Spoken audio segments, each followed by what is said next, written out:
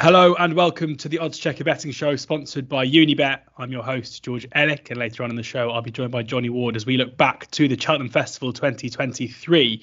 But before we do that, I caught up yesterday with the head of racing at Unibet, Ed Nicholson, to find out how the week was for them. They've also got a sign-up offer for new customers. Deposit £10 and get money back up to £40 if your racing bet loses, your first racing bet that is, and a £10 casino bonus as well. T's and C's do apply. You can find the link in the description below to sign up for an account, and this is what Ed made of the week at Presbury Park.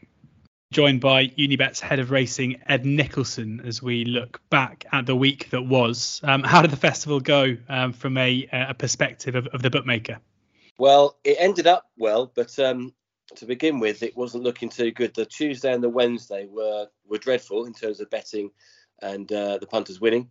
But it all turned around on the Thursday. Thursday was going to be a big day with all the favourites, Mighty Potter, Lucia, just two of four that were going to be well backed. And obviously with all them losing, it ended up being a very good Thursday. And the Friday, despite a well-backed Gold Cup favourite and a well-backed Triumph favourite, it ended the week well for us. So overall, not too bad. The great thing about Cheltenham, though, it gives us an opportunity to communicate to existing customers, to lapsed customers, to those that maybe only bet a few times a year. And we saw an increase in the actives and the turnover. So overall, from a business point of view, it was pretty good. And I would say it was all topped with the marvellous success of Constitution Hill winning the Unibet Champion Hurdle. Obviously, Constitution Hill ridden by a Unibet ambassador in Nico de Boinville and trained by Unibet ambassador in Nicky Henderson. So there's plenty of Unibet around on the Tuesday afternoon. I was going to ask you that, with Constitution Hill clearly being, well, in my mind at least, the star of the week and the star of national hunt racing in general at the moment, with an obvious mention for the Gold Cup winner. What's it like when you've got a horse, as you say, trained by an ambassador, ridden by an ambassador in the race sponsored by Unibet that I guess you probably had for a few quid as well? Yeah, I mean, we started laying Constitution Hill after he won the Unibet Tolworth the year before. We laid him at 33-1. One lucky customer got that. I must say, it's just one. But then, after that, everyone knew he was good. So I think after that race, he was only 10-1, 6-1, 5-1. So we didn't really lay that much on him, to be fair, because he was always quite short. It come the day as well. People had him in trebles and accumulators and what have you, but no one's really going to be backing him very big at 4-11, 1-3. So it was all about, for us, to maximise the opportunity of knowing that one of the best horses we've ever seen is now rated 175 by the BHA, was a horse that we knew very well. So before the event, we did a lot of our marketing material around Constitution Hill. We got these badges made. We gave them at Cheltenham. They went down a treat.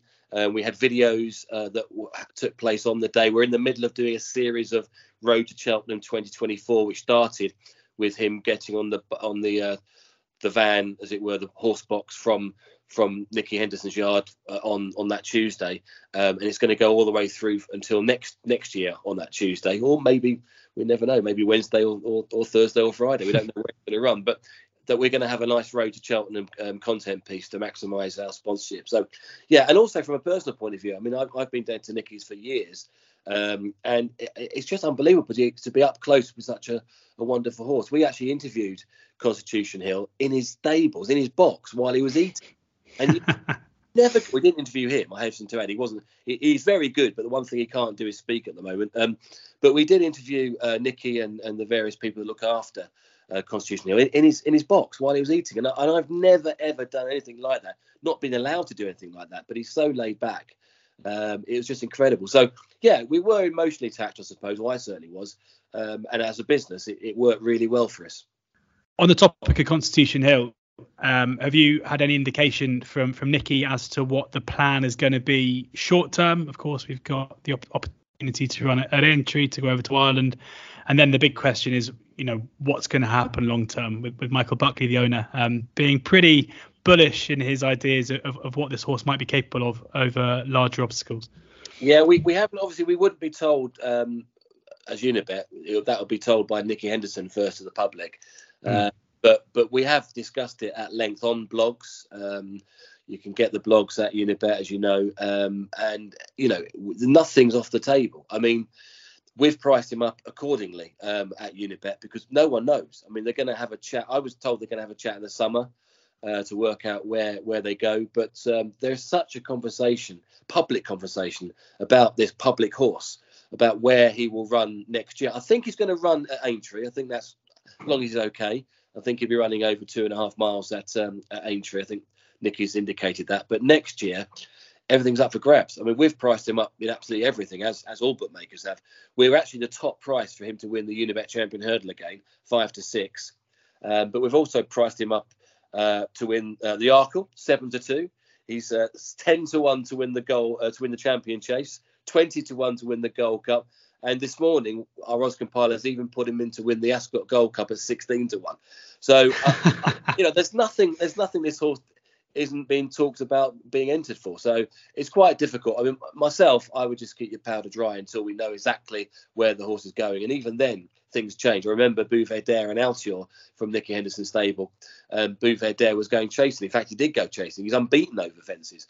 But he then reverted back to the hurdle. So there's still a long, long way to go. And I know people like to get fancy prices on anti-post, and I'm certainly one of those. Sometimes it's just best to keep your powder dry. And I would suggest that at the moment. If you think he's going to run in the Unibet Champion Hurdle, I mean, that 5-6 would be a gift, wouldn't it? But we don't know.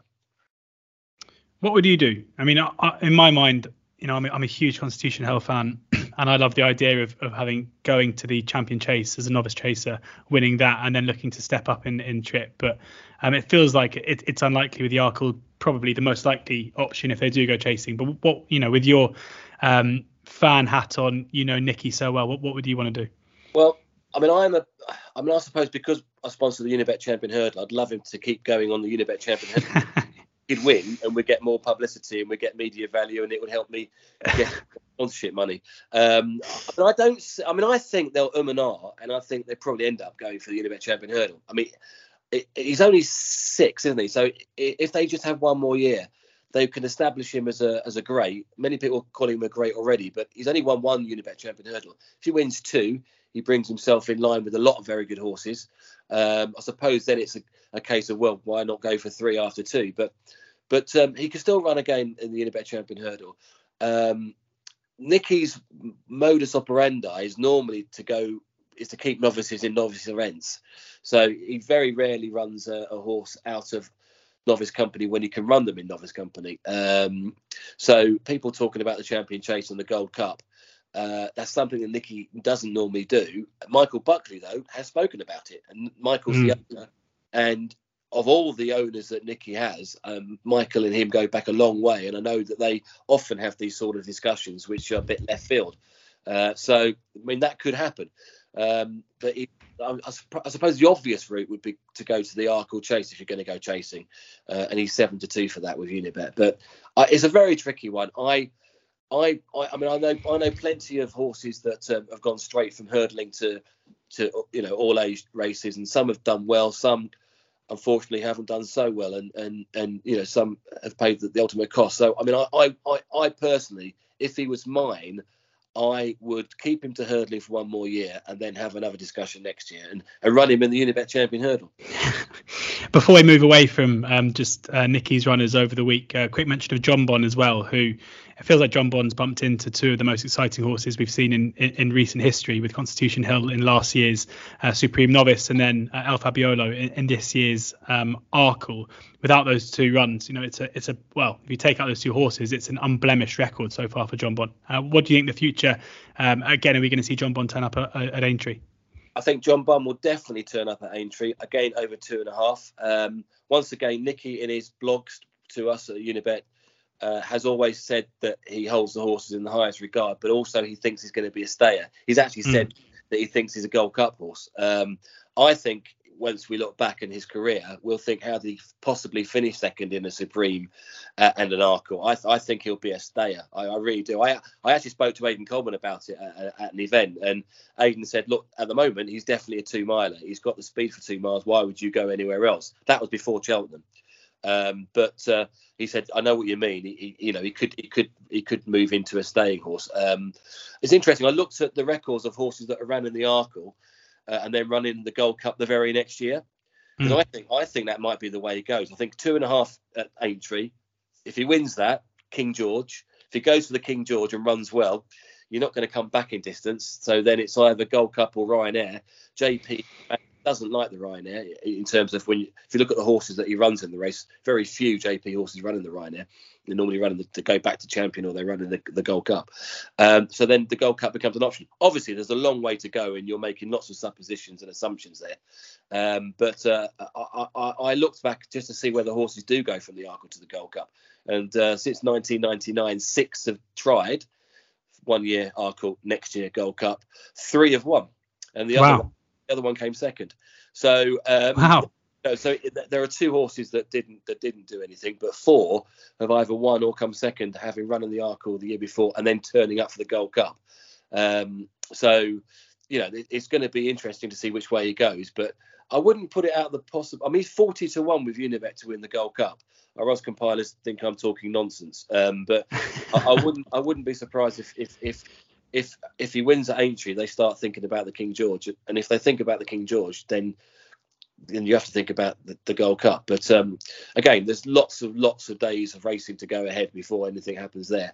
But I think he's a very good horse. I think he'd be better over further. Incidentally, I looked at his rating. He actually ran below form at according to the BHA, albeit just by £1. But he didn't like him. A lot of horses improve running at Cheltenham because they're running against better horses, so their rating goes up. But he actually was deemed to have run below. And El Fabiola, the other reason why I don't think they'll keep him at 2 miles is El Fabiola looks an above average winner of the Arkle. So you don't think he's going to beat him.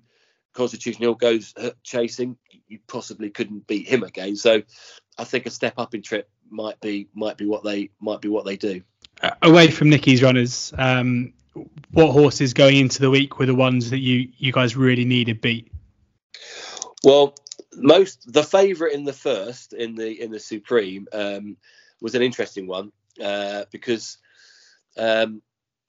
obviously disappointed at Leopardstown, but before that had been back to all anti-post for the Supreme. So that was good from a betting point of view, from a book point of view.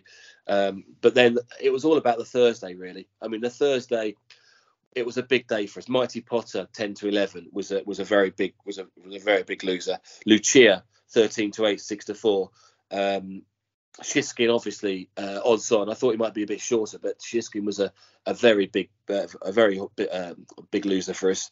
And earlier on in the week, Jerry Colombe had been beaten on the Tuesday.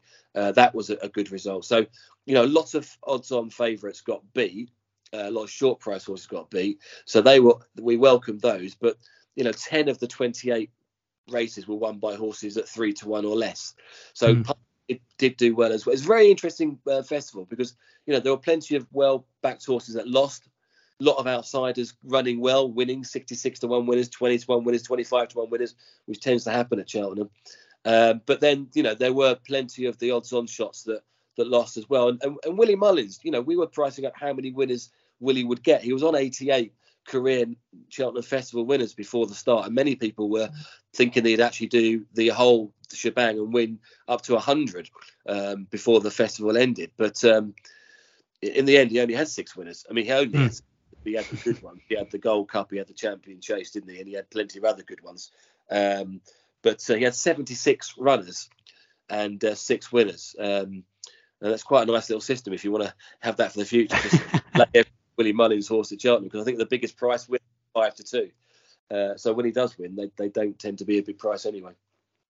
No, indeed. And looking at Aintree now coming up, what are we seeing in terms of the action from the punters, especially with the Grand National? We've of course got Kirk Rambler, the hero from the Ultima, winning that 2 years in a row. Noble Yates up at the top end of the market, last year's winner. What are the punters doing?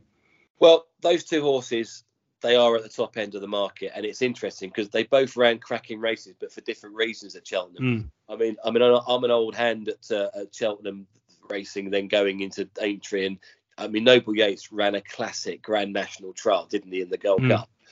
Completely outpaced at the top of the hill. Interesting. He actually had a position, and then he lost his position. I spoke to Sean Bowen at Chepstow recently, and he said he just lost his position, was one pace, and then just ran on. It didn't help, he said, that at the top of the hill he went outside Rachel Batmore, who was pulling up. So he lost a bit of ground there. But I was amazed that he finished fourth, 15 lengths, just 15 lengths behind the winner, Galloping Des Champs, which incidentally was another big loser. We laid an £80,000 bet at 6-4 on Galloping Des Champs. And wasn't he impressive? I mean, I watched him make mistakes in nearly every fence in the first circuit, and he still came there on the bridle. What an impressive Gold Cup winner that was. Probably one of the best Gold Cups we've seen for a long time. But yeah, going back to Noble Yates, the thing about Noble Yates is he's done it. He's done it at Aintree, but he's done it from a much lower rating. He did it from a rating of 147. He has to race from 166. He's at the moment carrying 11 stone 11. So when he carried 10 stones 10 last year, so he's going to have to do it the hard way. He won so easily last year. He was obviously well handicapped, and he's run well in a kind of a trial, albeit the Gold Cup. So he'd have to go well. The one that the punters and the odds compilers took notice of, though, is Korak Rambler, as you said. I mean, he looks thrown in. I think he's now rated the BHA 156, and he's going to run the Grand National 146. So, and there've been plenty of horses over the years that have done this, because obviously it's an early closing race, the Grand National. I remember Garrison Savannah being thrown in, having won the Gold Cup and then finishing second to Seagram in 91, I think it was. And there've been plenty of horses that have done similar, having won the Gold Cup and showed improved form. So, you know, on paper, he looks thrown in. He's 7-1 favourite. Noble Yates is 8-1 with Unibet. But Korak Rambler has won at Aintree. Don't forget, he's won over 3 miles, novice handicap. So, you know, different track, but he has won at that time of the year at Aintree. So, yeah, still a long way to go. 7-1. And both those two horses are going to have their support at come the day. But it's interesting. We've priced up the Grand National. We've priced up a few of the races at Aintree already. In fact, our odds compilers have done a great job for Cheltenham next year. We're already priced up 24 of the 28 races for 2024. I think we're the best for that. So if you do want to have a little dabble, you should go to Unibet for the anti-posts. All right, I'm going to go and check out those markets right now. Thank you very much to Head of Racing at Unibet, our sponsors on the Odds Checker Betting Show, Ed Nicholson, for taking the time to chat to us. Really interesting stuff, and getting the juices flowing ahead of Aintree as well. Pleasure. Yeah, really interesting stuff there from Ed. And Johnny, before we get into probably a Constitution Hill chat, how was your week? I'm hoping it was more profitable than mine. Yeah, not too bad, to be honest. I didn't go heavy, to be honest, George. I thought it was a tough festival. I guess, like I'd say, the majority of the punters that I spoke to probably lost money on the festival, and it seemed to get more difficult as the day went on, or as the week went on. But I think, like, in terms of the actual racing itself, it was phenomenal. I thought it was like one of the best 4-day festivals that we've had. I thought day one was amazing with Constitution Hill winning and all the emotion of Honeysuckle. And I thought that there never seemed a race that actually like felt out of place. And I think in Constitution Hill we saw one of the greatest performances we've ever seen in jumps racing. Where he goes next is going to be up for debate. But I thought it was a phenomenal festival. I didn't get heavily involved. My biggest bet was on Jerry Colombe, so that was quite tough. So I was probably slightly down, but enjoyed it immensely. Yeah, absolutely. One of my biggest positions was Corbett's Cross, each way with all the places, and that is after having had my biggest position being Goshen a couple of years before. So that last hurdle on the Friday can do one. I think is even, you know, we'll never know what would have happened. Good that you're over it anyway. Yeah, I'm over it. You know, you can't even tell that. It's absolutely fine now. I also managed to, on the Thursday where not a single favourite won, a lot of the recreational punters I know did their money because obviously they backed all the fabs. I managed to back none of the favourites and also back not a single horse that placed. So that was also exciting. Great week all round. But let's review the week's racing, and we're going to go through chronologically in a second. But just kicking off, who is your star performer of the week? Who would you give the gold star to? Yeah, I mean, this is like completely straightforward. I thought Constitution Hill was absolutely sensational. At the Odds Checker preview night in London on the Monday? It's hard to remember now. It seems a long time ago, even though it's only 2 days ago.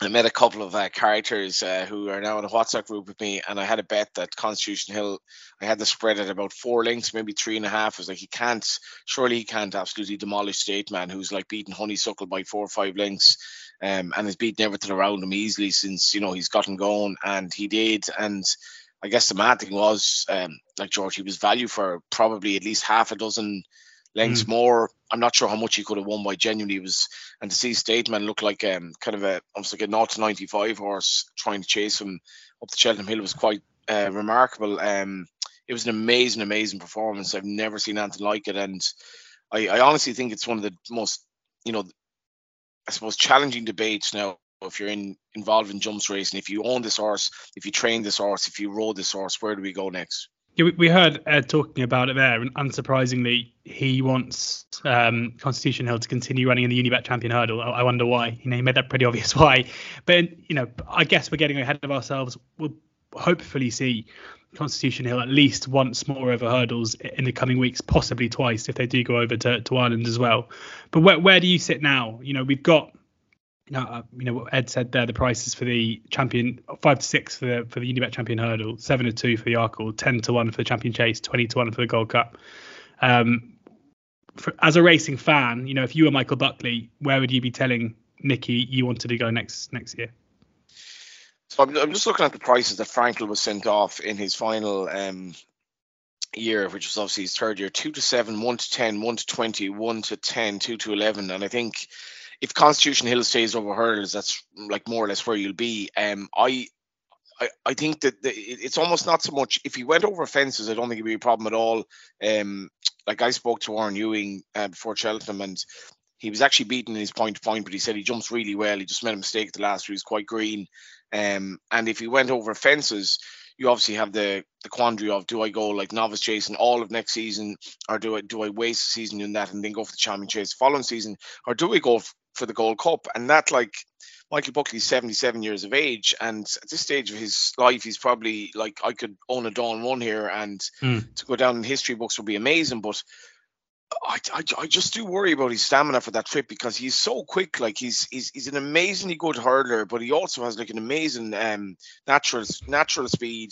His turn of foot is, I don't know, I've never seen anything like before. I think like Hurricane Fly is probably up there with him in terms of like his ratings, but I'd say he's nowhere near his hurling ability. I honestly don't think Hurricane Fly will get near this horse. Is he going to translate that to 22 fences and 3 miles too in a chase? I don't know. So I think it'll be, on the one level, it'd be quite dull if he stayed hurling, and it'd be like procession after procession after procession, presuming he stays well. But if he went over fences, for me, it's like, what distance do you want to go with this horse, and when do you want to put him into senior company? And I did have the kind of, it was like a quandary during Cheltenham. If Constitution Hill showed up for the champion chase the day after he won the champion hurdle, what price would he have gone off? And he would have been favourite in my view, because he's that good. And even though he probably hasn't schooled for like 2 years, he's ridiculously good. And I don't know, it's a tough one for Michael Buckley, but I guess it's a nice situation to be in. Is that, I mean, obviously we're going to see him hopefully see him in the entry hurdle over 2.5, which will be, I don't think there's any doubts about his ability to stay over 2.5 furlongs at entry, 2.5 miles at entry. But, could you sounds a bit disrespectful, could you treat the champion chase as almost like a rather, you mentioned wasting a year in novice chases. Could you go over 2 miles in the champion chase, have that first year over fences, and then look to go forward to the Gold Cup? Or do you think it's a case of choosing between either going 2 miles or the extended trip long term? The injury thing is fascinating, because he's going to go off probably about 10s on. There's no question that he's not going to. No question that he's going to have an issue over 2.5 miles, particularly because he's so superior to everything. But as you say, the next season you're like, well, what are we trying to make this horse into? And like, say he's like 10 to 1 for the juicing or whatever next year. Like that's probably a tempting enough price, because like you're betting 10 to 1 on him basically showing up in the race, and it's like, well, if he's going to Gold Cup like longer term, say the season after, and if he's already stayed 2.5 miles as a hurdler, do we want to like bottom him out in the RSA chase? But if we see him as a Gold Cup horse, we probably won't want him in the Arkle. And if Michael Buckley says, okay, he's going to be our Gold Cup horse for 2025, what race is he running next year? And I just find it absolutely fascinating. And if he wins by 10, 15 lengths at Aintree, Michael Buckley's like, well, he only has to go another half a mile in the King George. If we do that this season or the season after, and if he wins the King George, then you're like, well, he's going to stay a Gold Cup trip. But I don't know, like for a horse of the speed that he has and the natural ability, and just like when he gets one squeeze, he just picks up like nothing I've ever really seen before. I'd prefer him to stay unbeaten if I were his owner than tackle the Gold Cup trip for me, because the best chase in racing is not the Gold Cup, it's the Champion Chase, like in my opinion. Yeah, I agree. It'll be interesting to see what happens. As Ed said, also priced up with Unibet for the Ascot Gold Cup at 16-1 as well. Who was the biggest disappointment for you? The one that you were hoping for big things? I'm guessing maybe Jerry Colomb after what you said at the top. He actually wasn't, to be honest, George. He was I don't think he was unlucky per se. I think the real whacker actually jumped better than he did. To be honest, the real disappointment for me was Walking the Park, the stallion himself. Like if you look at, like, he had John Bond and Facile Vega on day one. Walking the Park is a 25 grand stallion. Like that is incredible money for a national stallion. He's a son of Monju, and a lot of his horses do seem to have quirks. And I just thought that after for me, Facile Vega found next to nothing when he looked like he was going to win the race. John Bond was kind of like he was really put in his place. And for me, Walking the Park as a stallion, I think at this stage he's overhyped. He had Duvan and Min, John Bond's brother, obviously Duvan, and he's had really good horses. But if you look at the amount of horses that JP McManus has sent to Walking the Park, really, really good race mares, and what they produced and the money that's been spent on them alone, and then you look at him going like through the festival with a blank, considering all the money that's invested in him. It's probably a bit of a convoluted answer, but for me, Walking the Park was the disappointment of the festival. Interesting. Let's go to Tuesday, and we'll go through kind of chronologically now. Marine Nationale got the week off to a flyer. Barry Connell justified in his bullishness before the race. Really impressive there. And now, assuming that we'll see Marine Nationale going for the Unibet Champion Hurdle next year, 10-1 is the price now. Okay, so the Supreme Champion Hurdle double has obviously a terrible record. This year Constitution Hill did it, but I cannot for the life of me see any race that this horse runs in next year apart from the Champion Hurdle. And maybe they'll be slightly swayed by what Constitution Hill does, but Marine Nationale for him was really, really good. You have to appreciate how lightly raced this horse was coming into this. He had 2 runs over hurdles, one in the Royal Bond where he made a bad mistake the last and probably wasn't running on his ground.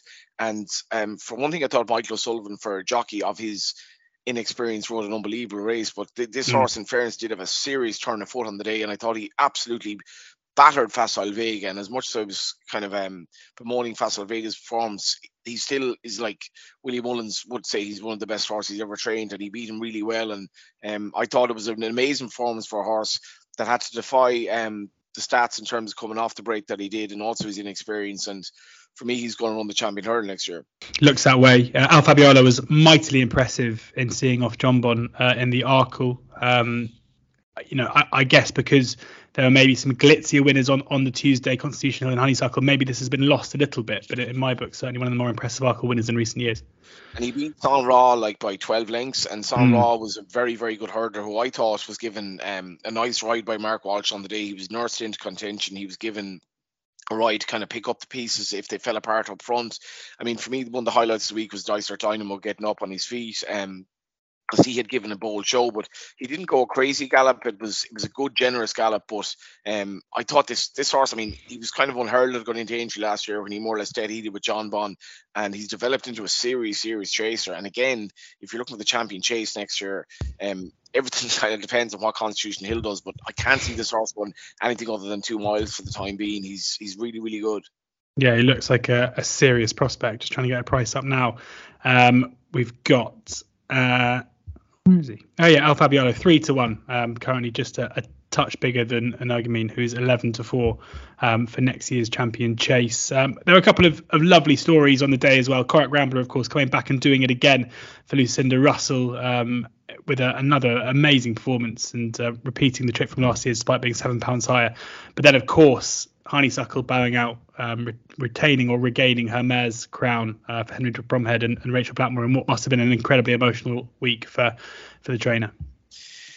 Yeah, because like the Ultimate to me was one of the most like visually kind of impressive races of the festival. Just like the ride that Corey Grambler got, like Derek Fox to go up the inner and take all the look that he needed. And I tipped up fast or slow here, anti-post, and I thought he did everything right in the race. And it was just the one horse you didn't want him chasing down was Corey Grambler. I thought that was an amazing training performance.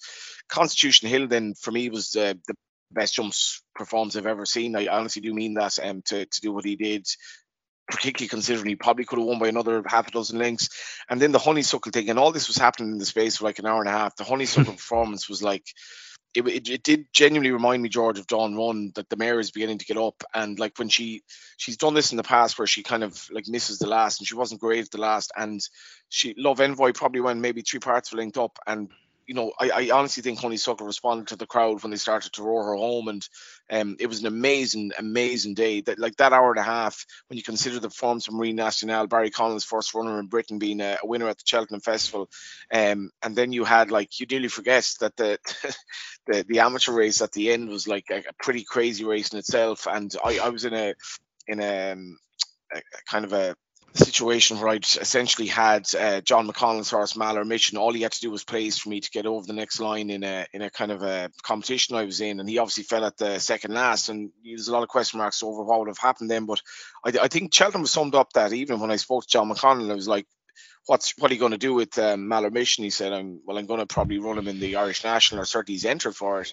And I said, obviously that would mean more to you than like winning a fairly ordinary Cheltenham race, in the sense of like it's one of the lesser races of the week. The Irish National is in his own county Meath, 500 grand race. And he said, absolutely, I would have loved to. Cheltenham means everything to me. That would mean more to me than an Irish National. And he obviously did have his Cheltenham winner then as the week progressed. Absolutely. But where do you think we'll see Gaillard de Mesnil now? We've seen the last 2 winners of this race go to the Gold Cup in Galvin and Statler, and neither perform as to how we probably expected them to. Do you think Gaillard de Mesnil will be kind of directed that way next season? Yeah, I think he probably will. He's 10-1 for the Irish National, which is interesting because he obviously ran a very good race in it last year, and then 40-1 for the the National itself. Which, I mean, with the prize money and offer, it's got to be a major lure for them. But I to be honest, I thought on that performance he's gonna struggle to win the National. He was absolutely off his feet coming to the 3rd and 4th last, and like maybe he would have won, but I think he did have a bit of luck on his side. And for me, the way he travelled in the race, I couldn't really have him as a national winner. On to Wednesday's racing now. We mentioned how impressive Marine Nationale was, but Impaire et Passe, despite a kind of bizarre drift in the morning and up to post time, where I think we saw Hermes Allen go off 9-4 favourite, ahead of Impaire et Passe at 5-2. But there was nothing in the drift. They didn't know this time, and another horse who, where do we anticipate having run over 2.5 here?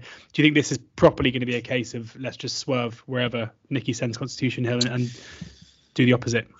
Yeah, probably. And like it was actually this is a 2-5 race that was like it was a genuine test. And for me, I was thinking after the race when Willie obviously had the first 3 home, so you're thinking, well, okay, if you were that dominant in the Ballymore, could Impaire et Passe have won the champion or the Supreme? And absolutely, I think he might have. He obviously went back to the Moscow Flyer distance at Punchestown, and he looked very, very good. And he's never really come off the bridle. Like maybe he came off the bridle here, but he ended up winning by 6.5 lengths. And the drift was bizarre. I thought it was probably one of the worst bets of the week was Hermes Allen back to nearly even money in running, when I was like, he's doing everything fine here, but all of the horses in behind were still traveling. It was like, how can you back a horse at like 2.2 in running that you know nothing about relative to what he's facing here? And as much as he was disappointing, I thought he shaped quite well. But Impaire et Passe is a phenomenal performance, really. Like Gaelic Warrior was so well touted, and he travelled well. Jumped straight as well. Yeah, jumped straight, and like he looks like he's kind of developing with experience. And for me, I'd have no issue going back to 2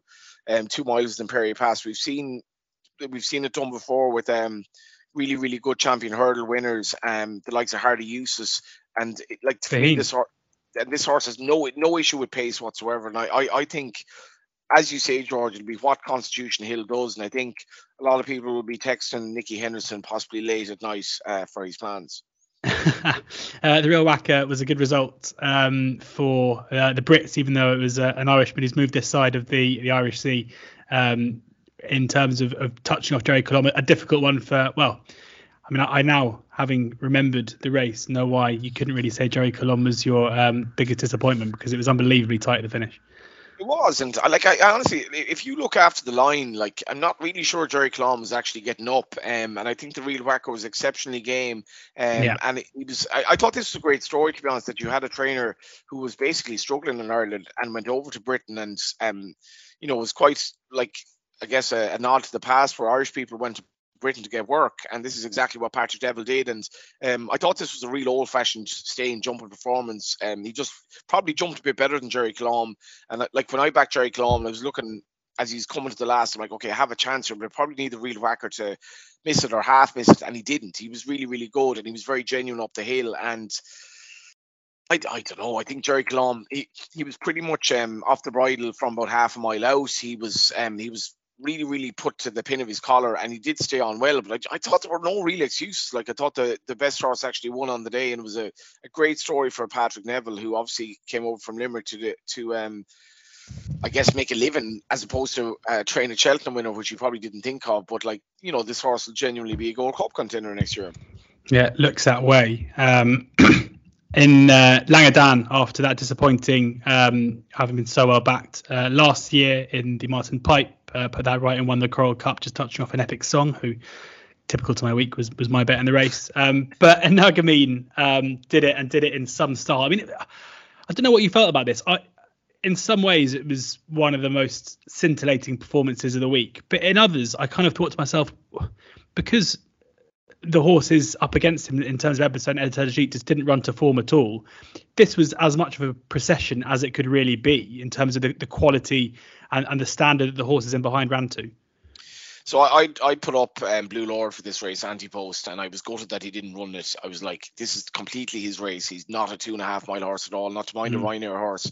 And if he'd run in this, maybe you'd have gotten some idea of what Nagamine achieved, because with Edward Stone running as badly as he did, for me, this was like Captain Guinness. If Captain Guinness turned up at Naas on a Sunday, it wouldn't get many people to actually go to the meeting. He's a good horse. He's rated 159, but he's nothing outstanding. And he finished second, 24 lengths clear of third in this race.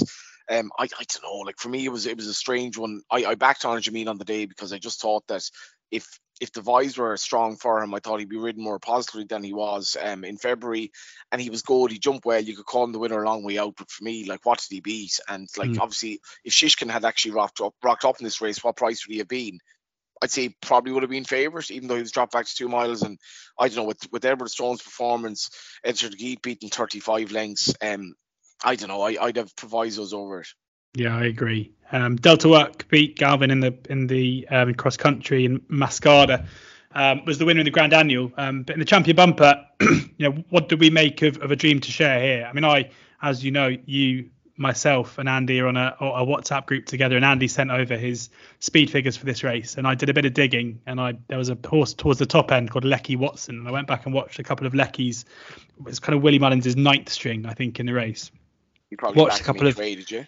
Was a maiden. Yeah, I did, and so got the payout. But Jesus Christ, go back and watch it, because I wasn't quite counting my winnings at 80-1, but it was absolutely, because basically had raced Keen in his last 2 performances, where he was beaten twice, and just thought basically with the stamina, the increased test of stamina, and if he settled, he could run a decent race, and it was squeezed out late on, and it's not often on this show I'll tip something up, but I think the 25-1 about him for the Ballymore next year could be quite interesting given that performance. I'd encourage anyone to go back and watch it back. I'm not saying he'd have won, but certainly some promise there. But a dream to share. Justified some market support and beat Factifile in a decent race. Yeah, I thought this was a race that was possibly somewhat dictated by the ground, and I was like totally against a dream to share on the basis that I didn't think he'd have his ground. He's kind of a flatbred horse, and the turn of foot that he showed at Leopardstown was quite something. And you mentioned the Lecky Watson. So Lecky Watson is owned by the Slaneyville Syndicate, who obviously would have had Total Recall back in the day. And to the best of my knowledge, they had In Excess, was a really, really promising horse. And he suffered a fatal injury, I believe, on the gallops just before Cheltenham. So they had a really promising horse going to Cheltenham, who obviously suffered such a setback. And I think in Lecky Watson, they have a horse that definitely going forward could be very good, because he's really only learning to race. And you look at his pedigree as well. He's a right national hunt pedigree on the dam side, and as he learns to race and as he jumps a hurdle, he's going to be very good. But for me, a dream to share. I thought this was a really good performance, because I was the ground was genuinely soft ground by the last race of day 2, and for him to, I know his rider kind of looked for the best of the ground, but for him to confirm his Leopardstown beating over Factor File, I think on better ground he would have beaten him more comfortably. And going forward, for me, he's going to be an absolute out and out supreme novice hurdle horse next season. He, as I mentioned, he's a flat pedigree. I'm really excited by him jumping a hurdle, because he's so much pace. And John Kiley to have his first Cheltenham winner at the age of 85, this was phenomenal stuff. Yeah, absolutely superb. On to Thursday. This is where the bookies were licking their wounds, and then suddenly it all turned with, I think, Mighty Potter being turned over at 4-6 was the moment I think the festival turned for both bookmakers and punters.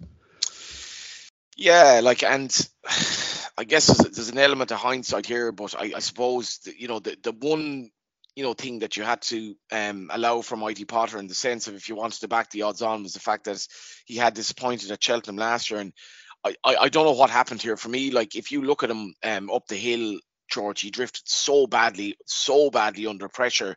And I know, if you look back on the week, and you will say that it wasn't Davy Russell's finest Cheltenham, and he was involved in a lot of kind of horses that ran well but were beaten. This had very little to do with Davy Russell. He basically had his whip in the right hand, and the horse veered badly off the track. And I actually like the fact that Paul Nicholls had a good winner here, because I think we need, jumps racing needs the big British trainers to be winning good races at Cheltenham. And I thought Stage Star was very, very good. As much as Mighty Potter, for virtually all the races, this horse is definitely going to win. He was doing everything right, and even the second last, suddenly something went completely awry. And there's a bit of a proviso over him now going forward, because can you not just travel, or is it the fact that you just you can't take the heat of the battle at Cheltenham? But for me, Stage Star was very, very good on the day. Yeah, really good. And it was a big one for Paul Nicholls. You have to feel he's had some difficult times at Cheltenham Festival over the last few years. In the Ryanair, if Shishkin doesn't blow the was it the second last, do you think he gets up and beats Envoy Allen? Yeah, it was the third last actually, and again, this was a strange race to call it running, because Shishkin's a strange horse. You're in 1 minute you're thinking he's a certain winner here, and next you're is he traveling? And I thought it was quite compelling what Nico de Bonville said afterwards. He was I was never that happy with the horse, and if you marry that to his Cheltenham performance last year, you're well, you turned up at Cheltenham as an odds-on shot last year. You turned up as an even favourite this year, and you were pretty comfortably beaten this year, flopped last year. So I'm finding you a little bit hard to trust nowadays, in the sense of he probably does want to go out and trip, and the King George would be interesting. But as much as he made a mistake at the third last, was it enough to beat him? I'm not sure he would have beaten Envoy Allen. I think to give Henry de Bromhead his dues, this is a good training performance. This horse is not straightforward. He'd absolutely bombed in the King George. He'd been a bit of a great white hope that had kind of become a bit of a disappointment. And I thought the way he travelled in the race, it was actually a really, really good performance. Hitman I thought ran really well, and French Dynamite actually stayed on quite nicely after coming under pressure 2 out. I thought the form was really, really solid, but Shishkin's going to step up and trip. But for me, he's 9 now, going on 10 obviously when he runs the King George. I couldn't have that much faith in him, in the sense of at least backing him at a short price, because if essentially Nico de Bonville was saying this was not the Shishkin that I know well at home, so he didn't perform again at Cheltenham. So I think it's an interesting quantity for Nicky Henderson, but for me, I thought the moral winner won the race. And in the stayers, thoughts go out to Andy Holding, who was all over Sides Burley for the stayers last year, and goes and wins here at 33-1 in probably one of the biggest upsets in terms of the top two. Side of Burley 33-1, Dashel Drasher 40-1. All credit to anyone who landed the forecast in this one. Yeah, and obviously Tiopu then was promoted to second afterwards, so it was a mad race. An 11-year-old beating a 10-year-old. Sorry to Burley, my brother asked me to back him before the race. There was obviously somebody who fancied him, and he never backs horses. I didn't see the message until after the race. Oh no. Yeah, so that wasn't very nice for him, although he deals well with adversity. But for me, the performance of the race was home by the lead. Honestly, when that horse made the mistake that he did, and Andy liked him in the race, I really, really liked him in the race. He was desperately weak in the market, and the vibes were not good about him. The mistake that he made was that sixth. Like, I honestly thought JJ Slevin was going to pull the horse up, and the way he stayed on up the hill to be beaten, say, give or take 3 lengths, I thought it was a phenomenal performance. As much as he'd be a 9-year-old next year, I'd be certainly interested in going back for this race. I think at this stage of his life, they're not going to go chasing with him. I honestly thought he was so genuine to keep going the way that he did, and the mistake 100% cost him more than he was beaten. And for me, he was the horse to take out the race. Tiopo, I thought, did really, really well. You know, he's only a 6-year-old, quite inexperienced, and it'll be interesting to see where they go with him. But essentially, sorry to barely ran here because they didn't get him into the race that they wanted. And sometimes it works out. It was like a relatively quiet week for Gordon Elliott, but this was a good one for him. Yeah, absolutely. We'll whiz through the last into Friday. We saw Seddon win the plate. You wear it well with a. I think we'll touch on this now with Le Chir, I guess, because this used to be a race where, favourite backers could just lump on the Willie Mullins good thing at the top of the market and be happy. But it's pretty quickly developing into one where short price favourites are turned over. Le Chir being the latest in that, but a huge winner for Jamie Snowden, and you wear it well. Yeah, Le Chir's market strength was quite surprising for me because, again, it's like, well, how can you really support this horse taking on the Irish novices? But I actually think she emerged with a lot of credit. She travelled like a really, really good horse. I wouldn't mind going back on the flat with her. And, my girlfriend's called Zoe, so I was telling her to back Princess Zoe. And I was thinking, well, obviously Magical Zoe is going to win now. And I thought Princess Zoe actually emerged with great credit, with a lot of furore over the ride. I don't think the owner covered himself in glory at all on Twitter in recent days. I just thought that she looked like she wanted further, to be honest. I think stepping up a trip be interesting for her. But you were it well. It was a really, really genuine game performance. And as much as I've said several times, George, I'm not massively into these mares races. I thought this was a really compelling renewal of the race. And Le Chir going forward is going to be interesting. Is she going to rock up maybe in a champion hurdle next year? I don't think she wants 2.5 miles. She's by the Gurkha. And I thought the way she travelled in the race, she's plenty of ability. This was a big step up in class and competitiveness as to what she'd been doing. And if I were Nicky Henderson, I'd be looking to go on the flat with her. But it was a really good renewal of the race. Obviously, Henry de Brom had wanted to win it. He threw, I think he had 5 in the race, and Magical Zoe emerged with great credit. But really good performance for the winner. Yeah, very good indeed. Angel's Dawn with the winner of the Kim Muir in the final race of the day. On to Friday now, and Lossiemouth was mightily impressive, given how freely she ran in the Triumph, and a performance. This is one where the market got it right. Blood Destiny, a huge drifter in the hour or so before the race, and looking kind of miles off the market rival. Yeah, like you say, Lossiemouth was keen, and she was. But again, if you have a horse that's keen in the Triumph, you want it to be a national hunt-bred horse, not a flat-bred horse. If it's a flat-bred horse that's keen in the Triumph, it's not going to get home. And Lossiemouth, like Gallimar, is essentially a national hunt-bred horse. And I think the Triumph has changed in recent years, where Willie Mullins didn't necessarily have a great record in it going back. They're now sourcing horses from France that they get who've run in France as 3-year-olds and are essentially quite developed in terms of national hunt horses. And Lossiemouth, for me, I did fancy her in the race, and for all that I wasn't entirely sure, because Andy Holding was all over Blood Destiny. I'm not sure what you can put his performance down to. As you mentioned, the market weakness was very off-putting before the race, but even so, he ran so poorly. I think going forward he'll be fine, but I thought it was a very weak performance. But Gallimar, I spoke to Danny Mullins at the race the other day. He was very taken by her performance, as well as much she was put in her place by Lossiemouth. And it'll be interesting now if Lossiemouth were to go chasing next season, which wouldn't be an issue at all. She'd be a 4-year-old. She'd be getting the allowances. She'd be getting the fillies allowances, and again, what is Constitution Hill going to do? Because I don't want to rock up the champion hurdle I've no chance in. Favois won the county hurdle, and then we better talk about the Albert Bartlett quickly, because I think we need to talk about where Corbett's Cross will go and about the winner, Stay Away Faye. Yeah, I think I don't think Corbett's Cross would have won, to be honest. I think Stay Away Faye might have possibly outstayed him. I know he was an 18-1 shot, but this is kind of going back to like the way that Cheltenham was. If you have Stay Away Faye, who's a horse by Shantou, nice pedigree, who had good form going into Cheltenham. If this were the old days, I don't think you'd have a Paul Nicholls horse as likely races that gone off 18-1, but that's just how it is now. And I thought there was no fluke about this. I think Cheltenham probably erred in the sense that you had that gap between the rail and the hurdle. As much as Corbett's Cross, I'd have no issue with them going forward in terms of his resolution and all that. I thought that it just gave him a kind of a split decision, where sometimes you're in life, you make a split decision. I'm a cyclist, and sometimes you're coming around the bend, you're like, okay, what do I do here? And you just make a call on instinct. And I just think Corbett's Cross, he just, for whatever reason, he'd come under pressure. And I think what was interesting as well was the fact that he was stepping up from 2 miles. And he's the gap between the run at Naas and Cheltenham was so short that it probably didn't actually serve him that well, because he was a little bit keen in the race. But going forward, Paul Byrne bought him for the National next year. He was obviously sold to JP McManus. It'll be interesting to see where they go, but I think they won't drop him back to 2 miles again. I think they'll train him as a stayer with speed, and I thought he emerged with great credit. But for me, the winner was going to win anyway. Yeah, I think you're probably right. I always think of Cheltenham more than any others.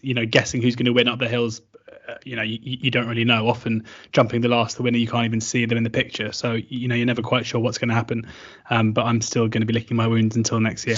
Onto the Gold Cup now. And, Ruby Walsh said it was or was it AP McCoy said it was the best national hunt ride he'd ever seen on Galopin des Champs by Paul Townend. An impressive winner, and unsurprisingly, the 11-8 favourite for next year's Gold Cup in Galopin des Champs. Yeah, like they jumped 22 fences here. Like that's an extreme test. And for Paul Townend to ride the horse the way he did, it requires luck. I mean, I laid Galopin des Champs the race on the basis that I thought he was too short, and if Aplutard bounced back to form, Aplutard obviously didn't finish the race. Kind of hard to know what conclusions to draw from that. Henry de Bromhead says he was back. It's hard to know. He seemed to be travelling fine, but I don't think he was a short price, and he was all but brought down by Ahoy Senior. The one thing that interested me in the race was that how tired Brave Man's Game was off the last. Like, he was legless. He was really, really tired. And Andy Holding will tell you what the speed figures were, but he was really, really tired. Conflated and Noble Yates were third and fourth, were essentially staying types, both by Yates, who I thought ran their races, but were no match for Galopin des Champs. I thought Paul Townend, he rode the horse like he was the best horse in the race, but he also rode him thinking there's going to be a strong gallop on here, and almost with a slight proviso over his stamina. He rode him for speed, which Willie Mullen said, you're on the fastest horse in the race. He needed a bit of luck, but it was a hell of a performance. And come back next year, it is kind of hard to oppose him in the sense that he will need luck in running, but on that performance, it's hard to see what of the novices emerges to beat him next year. And I presume Constitution Hill does not go in the Gold Cup next year. Yeah, for the last 3 races of the week, we saw a lovely story with Bradley Gibbs winning the riding and training the winner in Premier Magic in the Fox Hunters and in the Hunter Chase. And then it was all green and gold for the last 2 races. Impervious with a cracking head-to-head with Allegri Devassi just coming out on top. And then Iroko absolutely motoring up the hill late on to land the spoils for punters there too. Yeah, and a great win for Aidan Kelly, that. And Iroko was kind of like the old-fashioned JP McManus gamble. It was a very, very interesting market move. He was really well backed all day. You had to take notice of it. A 5-year-old who's only had 6 runs over hurdles. I thought he was really, really good. You imagine what's the ceiling of his ability, given how lightly raced he is. And this race has produced, really, really good horses. I think Galopin des Champs won this, if I remember rightly. Yeah. And, Galopin des Champs was coming in as a 7 or 8 to 1 shot. It was 100 to 1 this previous race, which is hard to believe. But this is a really good performance. If again, like, where are they going to go with this horse? Because next season, if you want to go down the champion hurdle route with this horse, it's eminently feasible. But you don't want to take on Constitution Hill. Impervious, Andy Holding was all over this. I added somebody to our WhatsApp group for Cheltenham. He said, "You've saved my Cheltenham." I'm like, well, if you're saved by a 15 to 8 shot in the second last of 28 races, you must have had a pretty good bet here. But her turn of foot was quite staggering. It was my first winner since, I think, the Real Whacker, and it felt like my Cheltenham had been saved as well. So. Yeah, we'll be back next year. But this is a really good turn of foot, because Allegri Devassi, to me, looked between the second last to last like she was going to win. This goes exactly back to Dino Blue at Cork, who went, I think, 1 to 10 in running, and she was totally beaten by Impervious's pace. And I think I was looking at the odds for the race next year. She's not actually a bad price, because it's very, very hard to see her doing anything but this. She was bought by JP McManus, given a Cheltenham winner. JP McManus buys horses to win at Cheltenham, and we saw that with the likes of Corbett's Cross. He won the last 2 races on day 4, and you can imagine the smile on his face, because he wanted Cheltenham winners. And for me, she can only go to that race next year. Maybe Willie will come up with something, but for me, she'll beat Allegri Devassi every day of the week in that performance. I was delighted for Brian Hayes, and the turn of foot she showed up the hill was quite staggering. She just loves jumping fences.